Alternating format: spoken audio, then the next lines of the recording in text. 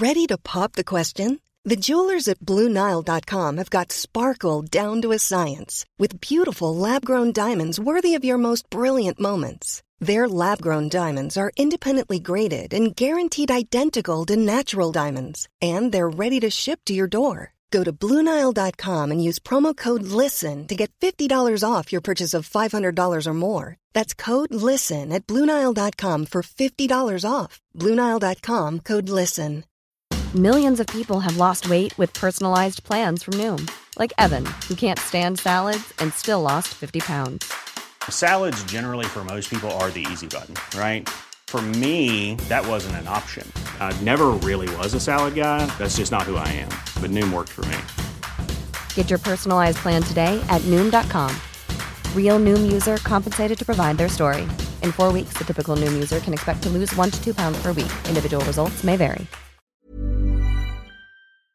I really thought we'd evolved out of thinking that the idea that there are communities that are inherently predisposed to violence. Even as you say that, you should be hearing yourself and going, that sounds so stupid. That sounds absolutely ridiculous. The idea that there would be people who are somehow inherently more violent.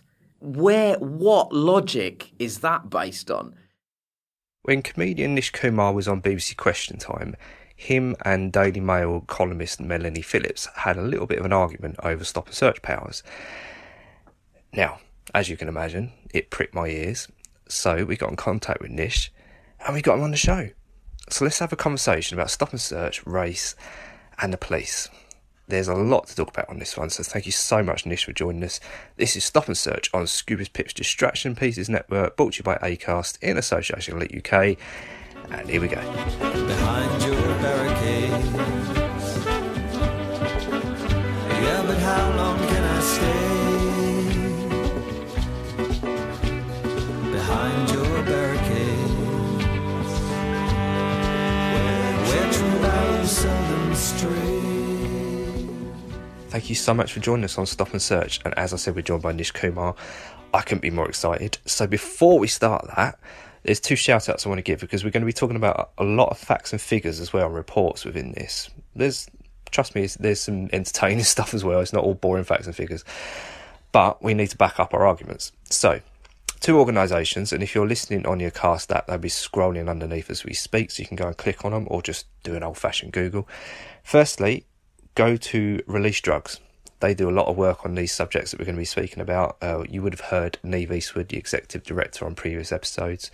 But also go to Stopwatch UK, who are unparalleled on the subjects that we're going to be talking about. They are an amazing organisation that hopefully we're going to be having on the show fairly soon, because we need to be talking about Stop and Search a whole lot more. And we will be. So before we get into this episode with Nish Kumar, make sure you follow us on ukleap.org on our Facebook, at UKLeap on our Twitter, UKLeap on Instagram, and our website is at ukleap.org. So all the things we discussed in this episode with Nish are very, very current, very relevant, and probably, and unfortunately, will be for some time. So thanks so much, Nish, for helping us out on our work. It really makes a difference when we get a public figure like yours champion this issue. So let's get on with this. This is Nish Kumar on Stop and Search. Great. Nice. Lovely. Oh, I'm starting in. Oh, yeah, let's do it. So I can't believe I'm joined by Nish Kumar. It's just so amazing for so many reasons. And the reason that I fully admit I took a punt on seeing if you wanted to come on this show, because you was on Question Time with Melanie Phillips. Yes. And the issue that came up, which certainly flagged up for me, was the issue of Stop and Search. Yeah. Can you explain the position that you took on that issue and on Question Time? I felt... Well, look, I have a lot of feelings about that particular evening, and I think I have a lot of regrets about the way that I sort of handled it, I think, in the moment. But anyway, there was a certain emotion that you can't get around if you're my age and you're a person of colour living in this country. And, the Stephen Lawrence case was such a jarring moment for me, because, I was a kid, but I grew up very near where it all went down. And so I think, the idea that there was some action that was taken, any action that was taken after that was really important to me because you felt a real connection to what happened there. And on the particular evening that you're talking about with Question Time, there was a question that was asked about knife crime, and Melanie Phillips took a very strong position that the Macpherson report had undermined the police and that we needed to re-adopt stop and search. And sort of doubly disappointingly, the Conservative MP James Cleverly supported her view, or at the very least seemed to he sort of co-signed that view. I got very upset. I think it's fair to say I got very upset. And perhaps correctly, Melanie Phillips took me to task for not having read the Macpherson report. Now, in my defence, I was very young when the Macpherson report was released. But she's probably right. I probably should have read that report. I have now read that report. And it does show the police were institutionally racist. It absolutely does. And I completely stand by the point that I was making that in terms of when we're talking about knife crime, if you look at what Karen McCluskey was able to achieve in Glasgow with essentially the treatment of knife crime as being a public health rather than a criminal issue, I think there are much more constructive solutions rather than going back to the 1980s. That's my feeling about it. That was my feeling about it at the time, and that continues to be my feeling about it now. The thing is, though, is that because that is always the first thing that gets brought up is, have you read the report? Have you read the report? And it's, as you'd imagine, a heavy report. I've had to read it.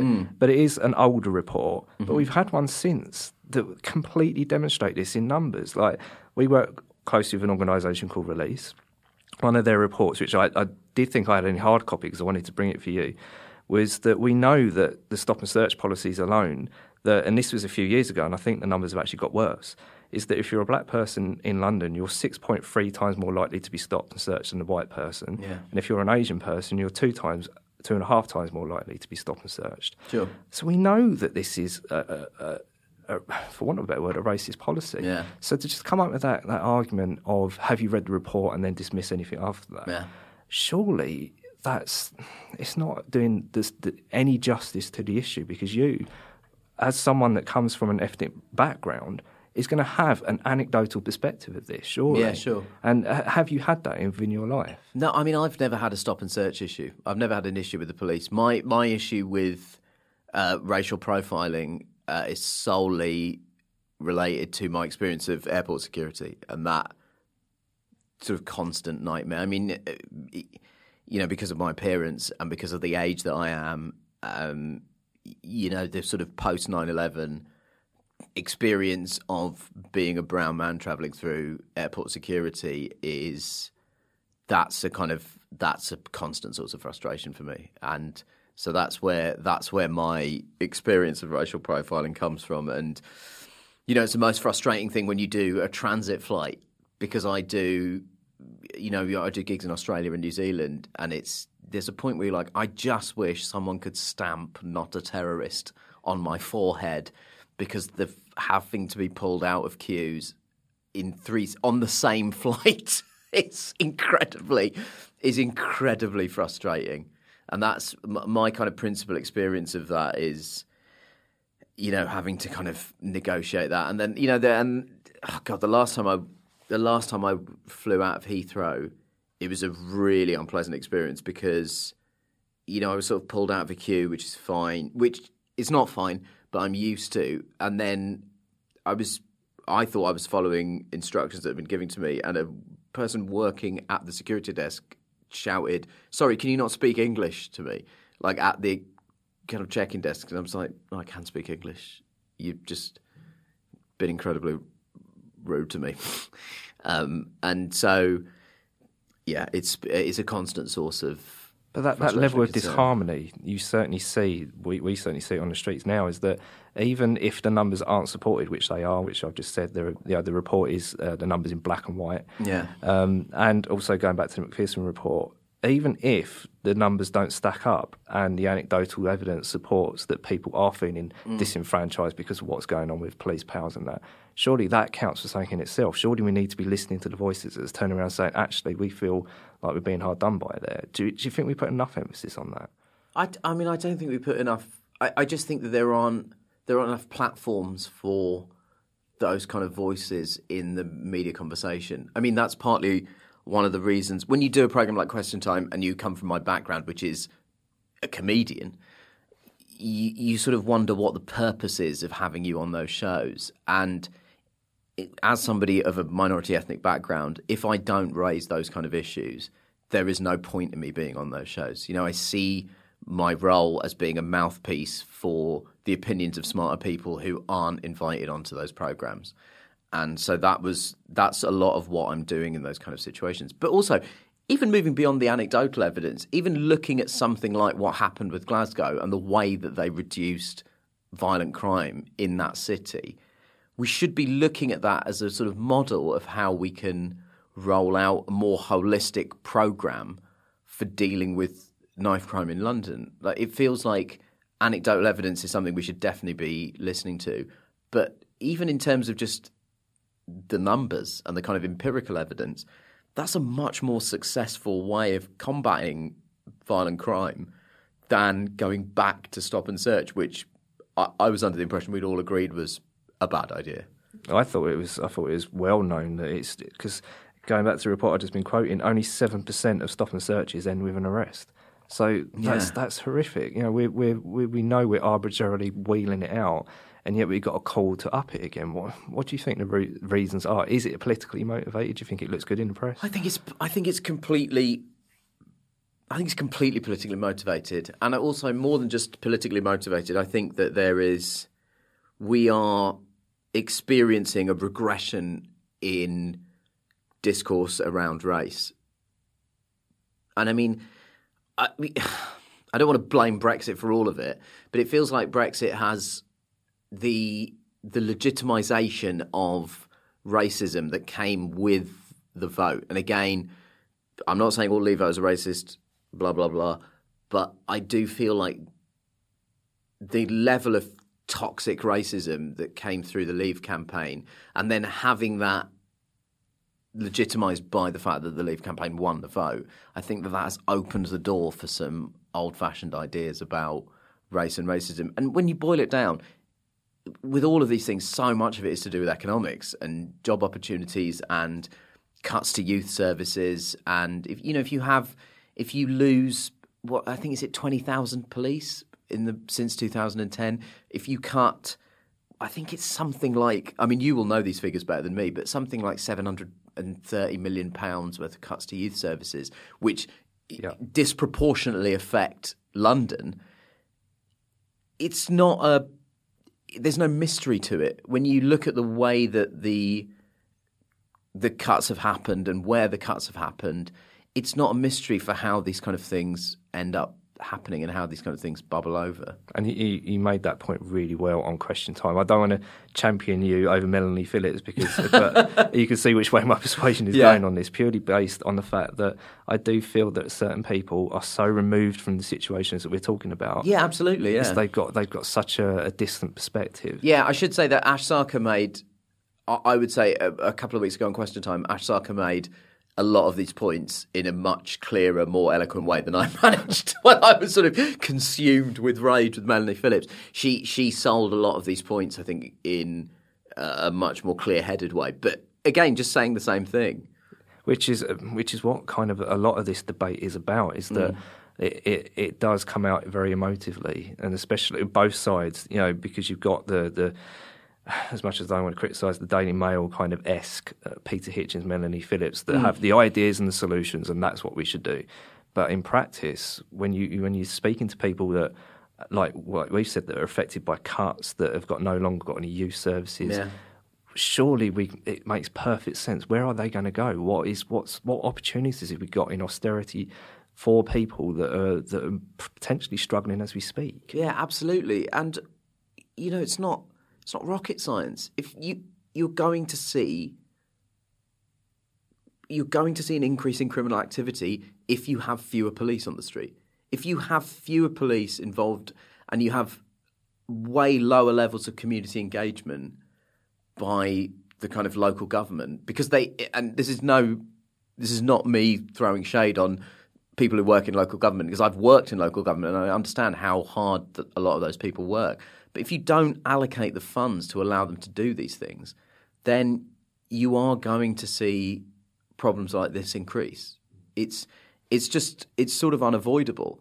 But I think the thing that's never worked has been more hostile and aggressive policies towards specific communities. And that is all Stop and Search is doing. All Stop and Search is doing is telling you to target disproportionately communities that society perceives to be engaged in violent crime.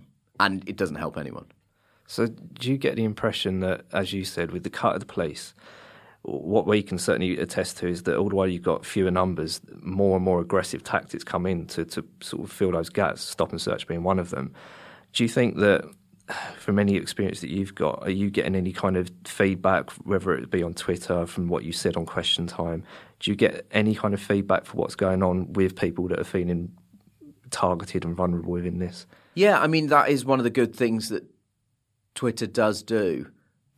It's, it can be a cesspit at times, but Twitter, all forms of social media, certainly create platforms for people from backgrounds that aren't necessarily represented, and particularly working class and BME backgrounds. And it is important to talk about those two things that are happening at the same time, because I think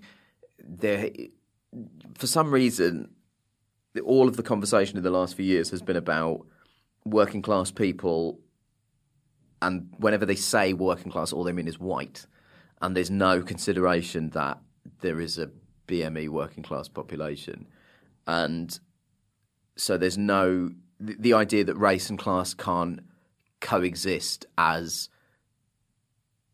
problems that exist in the same world, and that there isn't a kind of intersectional concern between those two things.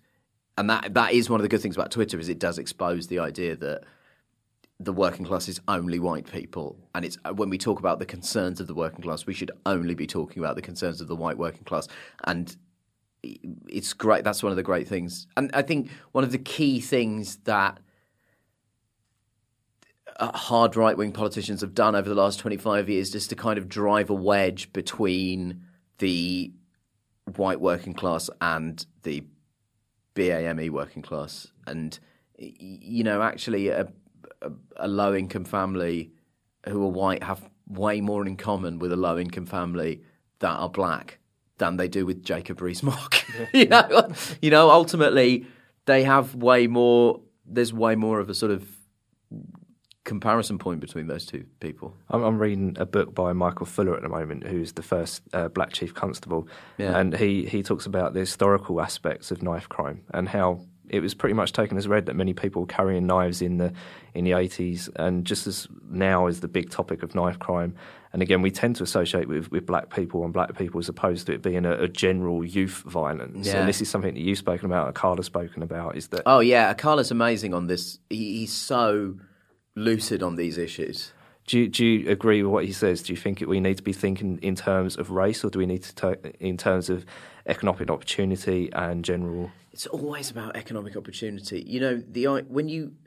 I can't believe when people go down the route of ascribing these things to a race of people that they don't see how Victorian they're being in their thinking and how regressive and backward. The idea that, it's an idea that's coded into a lot of elements of British society, this idea that somehow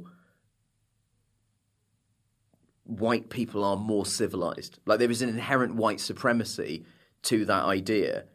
And so I can't understand when someone like Melanie Phillips goes down the road of saying that there are communities that she doesn't understand, that she's borderline. If you just keep pulling at that thread, you end up in the world of phrenology and like measuring skull shapes. It's so backward inherently in its thinking that I really thought we'd evolved. Maybe I'm being naive, but I really thought we'd evolved out of thinking that the idea that there are communities that are inherently predisposed to violence. Even as you say that, you should be hearing yourself and going, that sounds so stupid. That sounds absolutely ridiculous. The idea that there would be people who are somehow inherently more violent. What logic is that based on? And so that's why I'm frustrated with myself in those instances where I become emotional. And the reason I become emotional is because, I have skin in the game. I have brown skin in this game. And so, I feel closer to someone who's a victim of racism than someone who's a perpetrator of racism. And so it's hard to separate your emotions from that. But that's why I consider the way that I handled that on that evening of failure, because I should, in that situation, be able to maintain an even demeanour, because actually the facts and the reason are all on, for want of a better term, our side. We have the information and we should be acting on that information. So there's no point in sort of frothing at the mouth and yelling about how stupid Melanie Phillips is being. Actually, what you should say in those situations, which is what people like Akala and Ash are very good at doing, is to say, let's look at the numbers. Let's read the reports. Let's locate this conversation in the realm of fact and reason. And now that we're talking purely in statistical terms, can you honestly sit here and say one race of people is inherently predisposed to violence without feeling like a bit of a tit? As the words are coming out of your mouth, you should feel embarrassed. There does seem a lack of self-awareness on people that don't give credence to this. Because as you was having a conversation, the first thing that Melanie Phillips could bring up is, have you read the report, as I said at the beginning of this episode? And to which you admitted no, but you now have. But unfortunately, as you said, the report doesn't support her position. No. Because it is. If you read any of the supporting headlines that went with that report, all of it says institutionalised racism, blah, blah, blah. And it's something that we can certainly attest to within this, because we've had Twitter conversations with people where we put out reports and said that we really do need to look at the race issues here, because the police are seen as a layer of persecution as opposed to a layer of protection.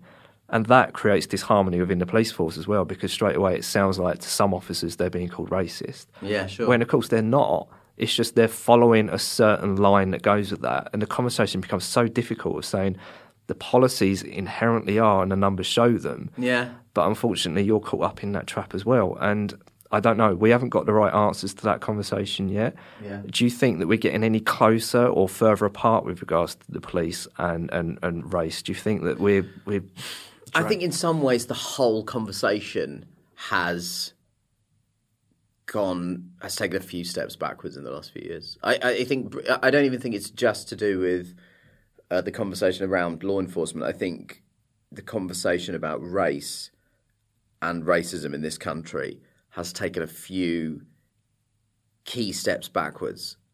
But at the same time, there are things to cling to as kind of positives. One of the best books I've read in my life, certainly one of the best books I've read in the last couple of years, is called Why I'm No Longer Talking to White People About Race by Reni Eddo-Lodge. And, I mean, again, you talk about smart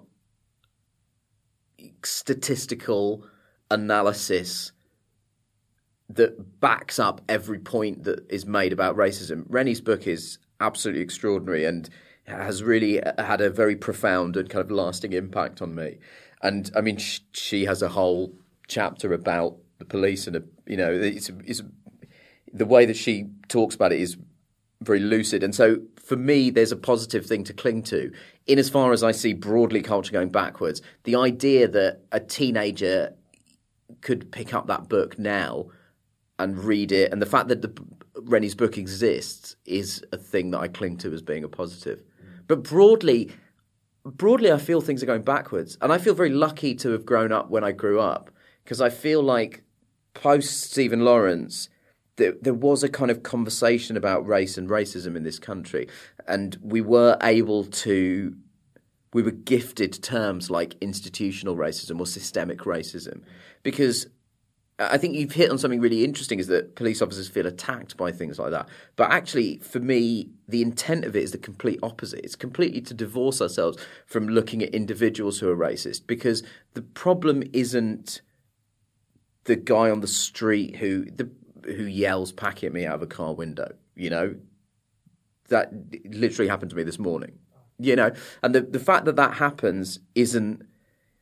They're not the problem. The problem is the systems.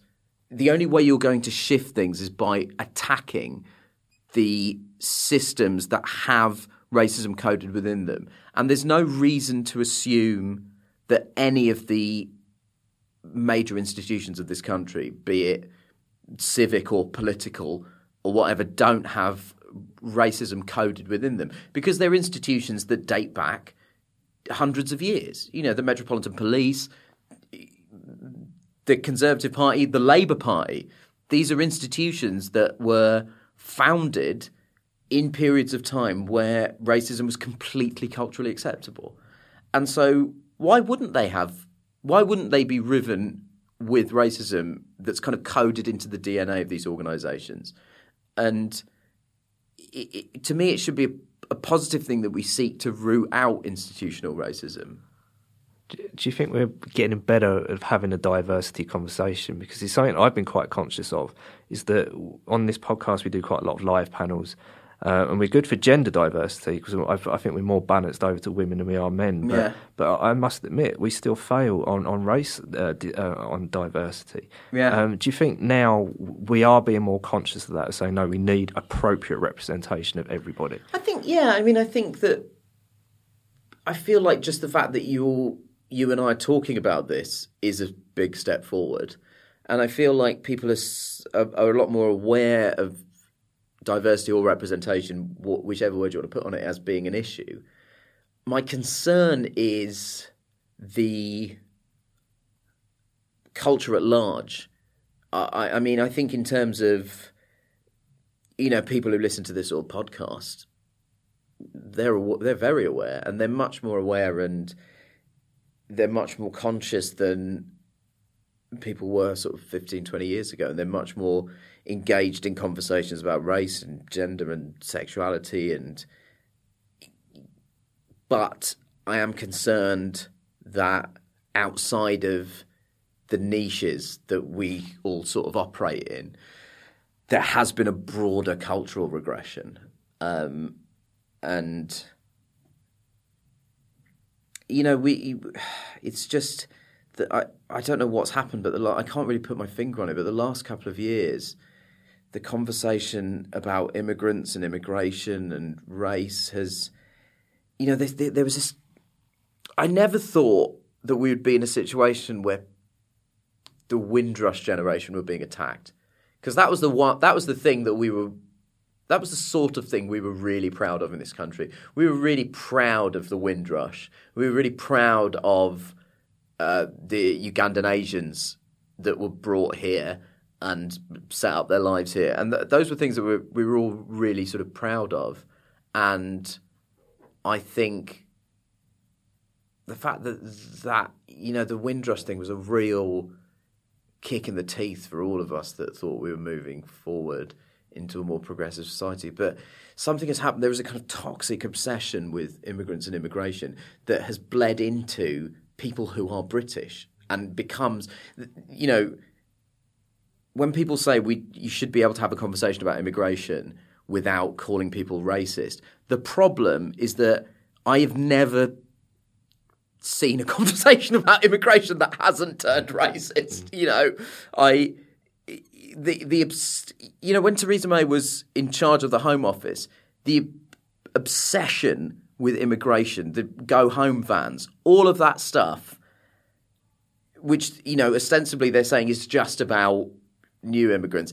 It's then no surprise that results in you sending people from the Windrush. Do you think that the bottom line of finances and austerity? Do you think that plays a part? Because it's certainly something I can attest to in another sector that I'm very passionate about, which is disability. Yeah. The disabled community. Disability, I mean, what's happened there is, I mean, I don't think this is the right term, but I'm looking forward to reading Francis Ryan's book, which you know, which I think will be a really important document about where disability rights are in terms of post-austerity Britain.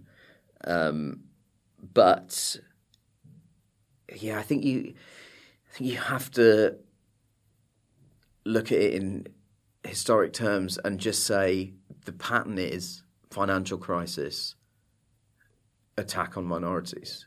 You know, 29 Wall Street crash, 39 start of the Second World War, and the Second World War and the Nazi program was an attack on Jewish people, immigrants, traveller community, the disabled, LGBTQ, and those exact same communities are under attack in the same way now. And there's a regression of women's rights. You know, I was seeing something today about a Texan senator proposing the death penalty for women who have abortions. You know, there's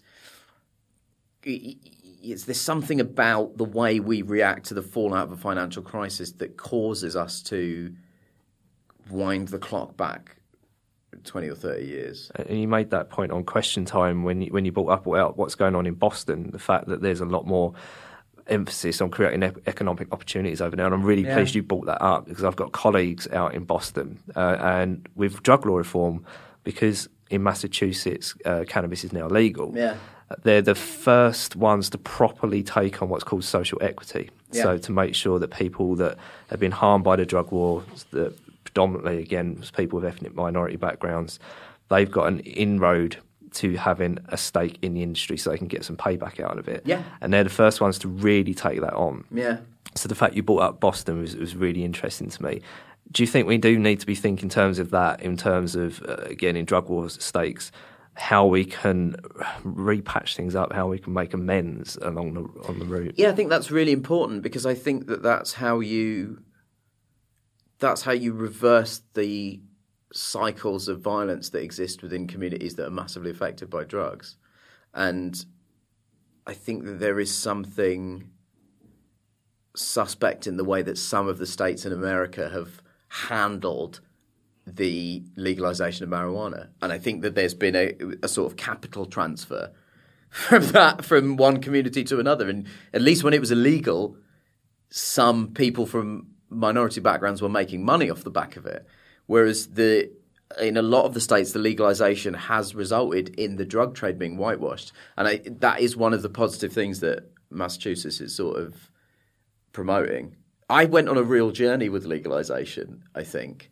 Because when I've never really been a drugs person,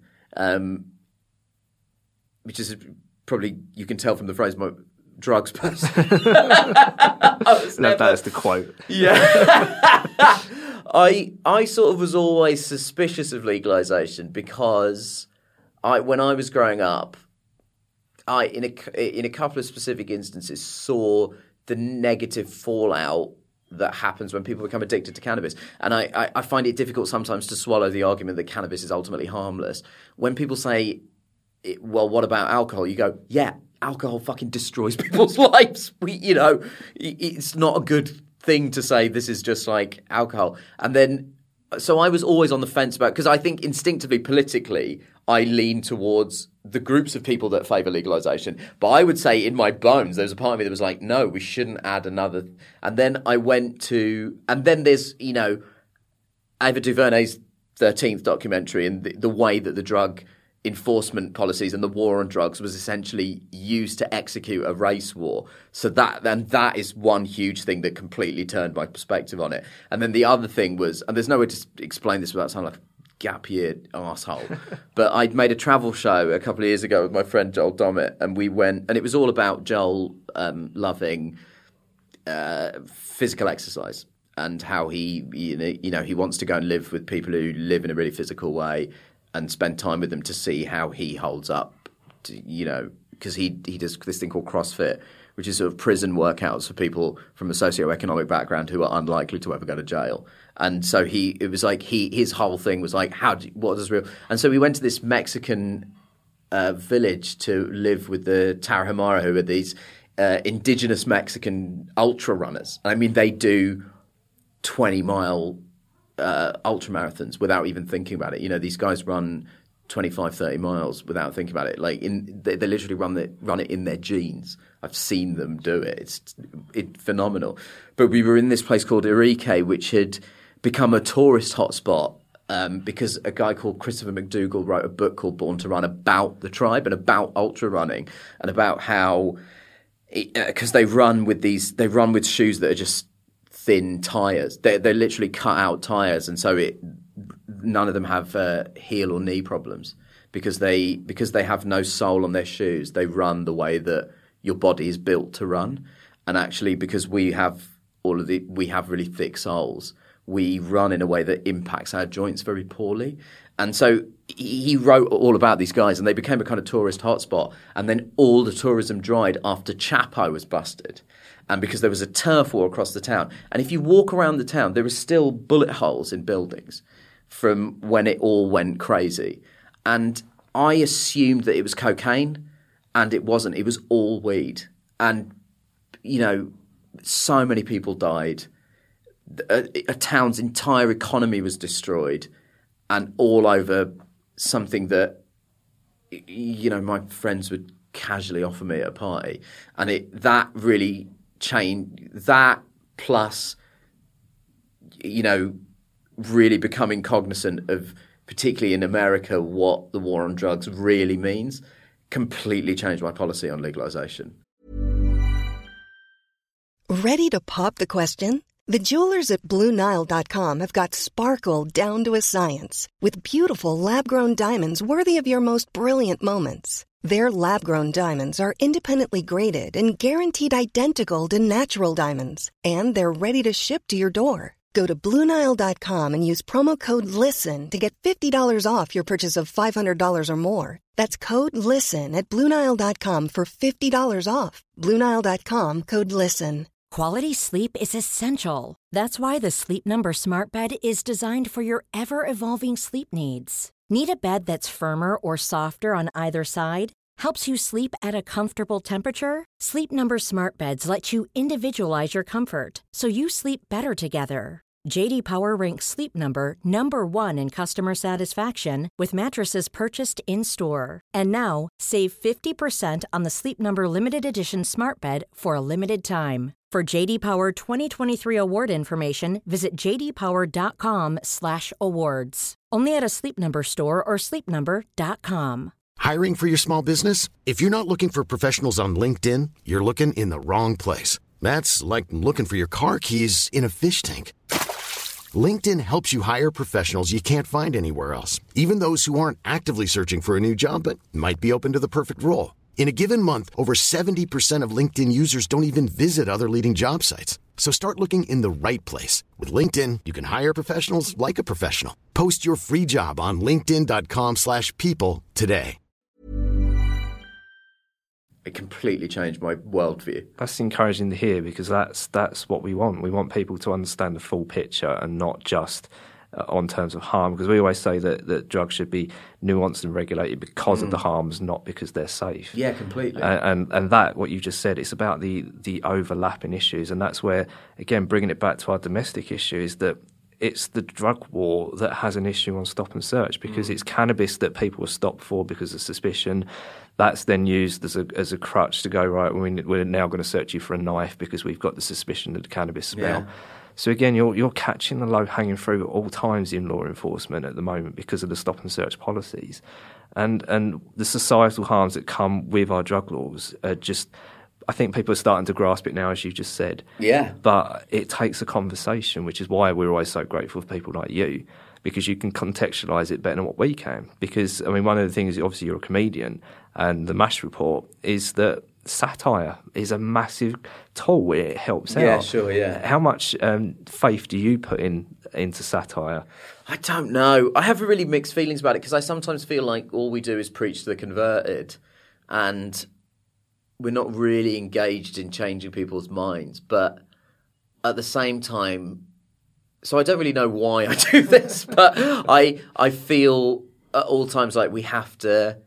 I feel a real burning obligation that everything we do is funny because I think people can go and get information in other places and we're a comedy show ultimately. But I also feel, I think probably because I kind of came, the people I grew up really admiring, I really loved Chris Rock's stand-up and I really loved Jon Stewart's tenure as head of The Daily Show. I loved John Oliver, and the one thing that Chris Rock, Jon Stewart had in common was that there was always a big punchline. Like they were always really funny, but they meant every word of it. And it was always really well informed. And I loved watching, like a Chris Rock routine that was really funny and made a real point about, whatever it is. The number of times I find myself in conversation referring back to something that he said in his stand-up is incredible. He has a really great routine about how he's always suspicious of patriotism as an African American because it always turns into racism in his experience. And he says that train's never late. He says I always listen carefully because when somebody starts saying I love my country, I hate immigrants, I know that all I'm going to hear is black people and Jews are next. It's like the phrase that train's never late. I use that conversationally. When you talk about how anti-immigrant sentiment evolves almost instantly into racism, that train's never late. We were just talking about it today, and I can't sum it up any better in terms of anti-immigration sentiment morphing into racism more than that train is never late routine by Chris Rock. And so I always really love that comedy. I really love the idea of something that is, has a real point of view and is substantiated, but still really makes you laugh. And with live shows, it's great because you really feel the audience. You feel you're connecting with the audience in some way.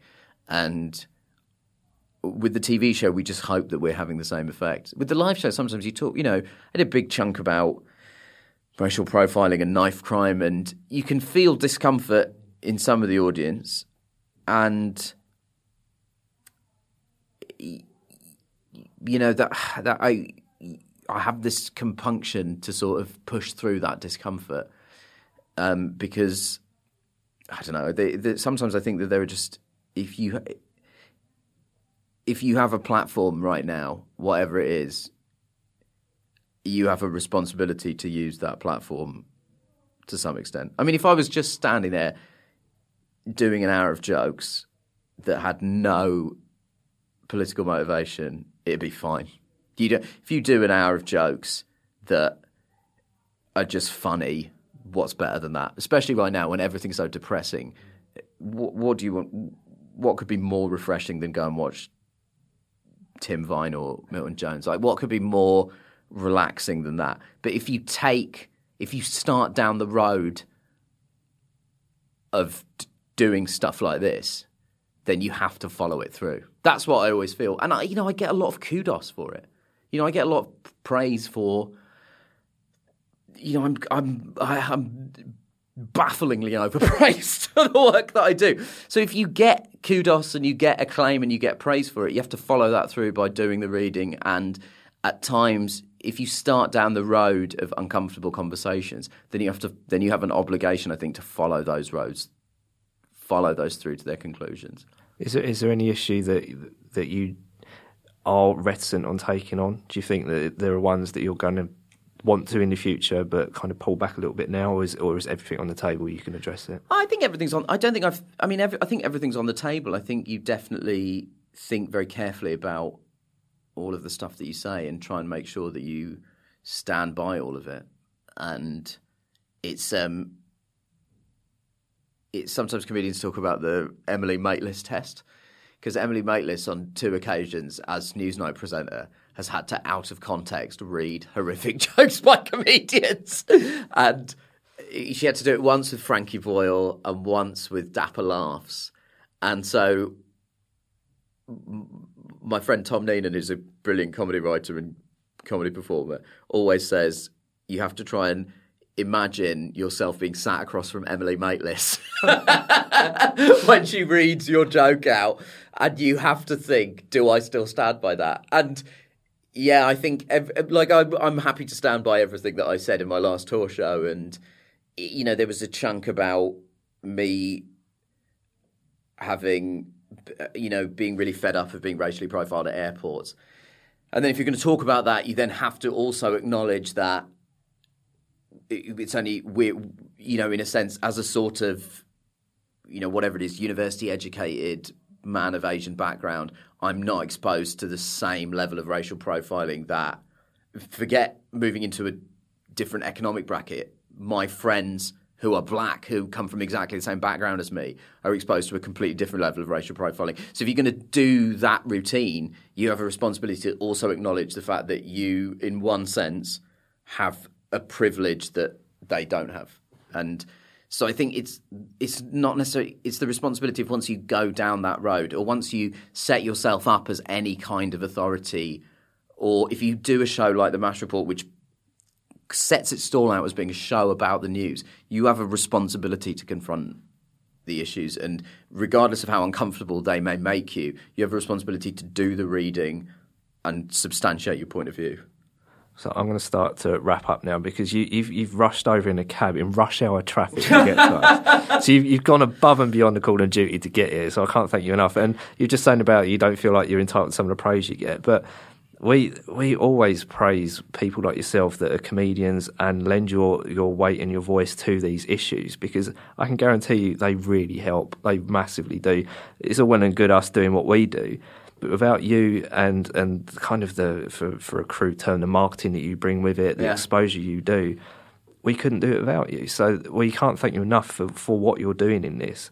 So just to kind of really put you on the spot, where do you think we're going? Do you think that the stop and search, the racial disparity, disharmony in society, do you think it's going to get better? Do you think it's going to get worse? I'm worried that it's going to get worse before it gets better, because I think whatever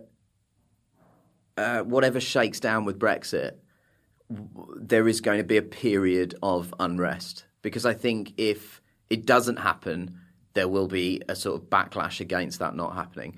If it does happen, I can't conceive of a way that it's not going to be a disaster. And I think there's going to be a backlash in the short term for that, because I don't see a situation where Brexit goes badly and the people responsible, i.e. the people who campaigned for it and agitated for it, hold their hands up and say, we made mistakes with the figures. So that blame will, again, just disperse itself. And when blame like that is dispersed, it tends to disperse itself onto minority communities. And I think there will be more kind of toxic rhetoric. But there is a younger generation coming through, and hopefully people my age who, you know, I'm now in my early 30s, so I'm knocking on the door of a generation that is going to be in power and in charge and in positions of authority. You know, I think you always have to view generations as they get their chance when they're in their 40s, because that's when, you know, by that point, you kind of take control of government and business leaders and all, you know, legal change. And I'm hoping that we don't make a mess of it. And I really feel like there is a lot of reasons to be positive, because it does feel like there is a groundswell of people who are looking for a more progressive, reason-based approach to the problems that we are facing as a society right now. But I have a terrible feeling it's going to get worse before it gets better. But I still have to believe that it's going to get better. I think that's a really nice, optimistic way to put it, I think, because it is really easy to frame everything in doom and gloom at the moment, because there's a lot of problems out there. 16-year-olds walked out of school to protest climate. You know, school children walked out of school to protest climate change. That's got to be a positive. Yeah. That level of engagement, you know, trying to coach the next level up, which I think like you said, it is generational, and the next generation is there, and especially within the issues we've just been speaking about, they are the ones that are going to be most affected. That we're seeing headlines every day about knife crime and things like that. And again, do you think that aspect, do you think we're going to have attainable solutions to that? I mean, I hope so. And I hope that we're dealing with the sort of dying embers of regressive thinking in regards to issues around violent crime. I hope that what we're seeing is the kind of, dying spasm of a generation of people who are seeking, because ultimately a race solution is, racism is easy.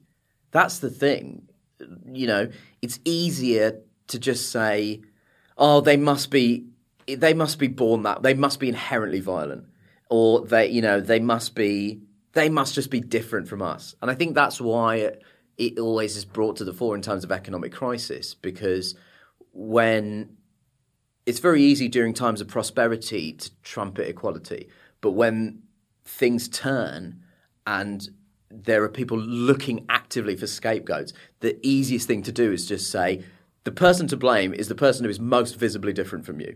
So it must be their fault. And I hope that we are moving into a situation where people embrace more complex solutions to these problems rather than just doing the first thing, which is just to go, he looks different, it must be his fault. Well, Nish, I can't thank you enough for lending your voice to this. So thank you so much for joining us on Stop and Search. Not at all. Thanks for having me. I think that's got to be one of my favourites.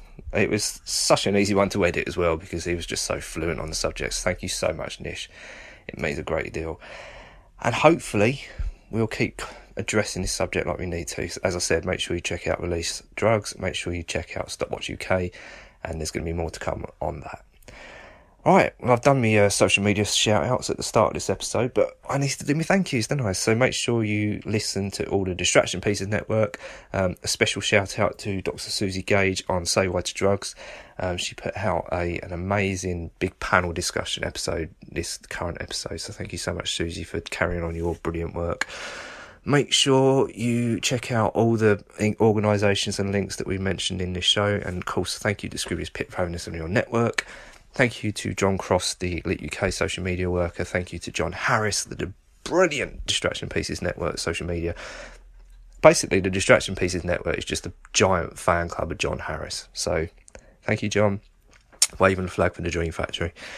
And thank you so much to Nikki and Tristan, the producers. And my name is Ad for all the artwork he does. And make sure you go and follow Pod Bible as well on all the social media channels, because my name is Ad is doing a lot of work with Pod Bible, and also so am I. I'm so grateful for that. Right, on that rambly note, I'm going to sign off. I'm going to start work on the next episode, which is already queued up. And if you want to be a bit spoiler alert, it was actually kind of mentioned within this last episode with Nish, who's going to be on the next episode. So I'll let you ponder who that is. Right. Off we go then. Thanks so much for joining us. Bye. Behind your barricades. Yeah, but how long can I stay? Behind your barricades, where true values seldom stray.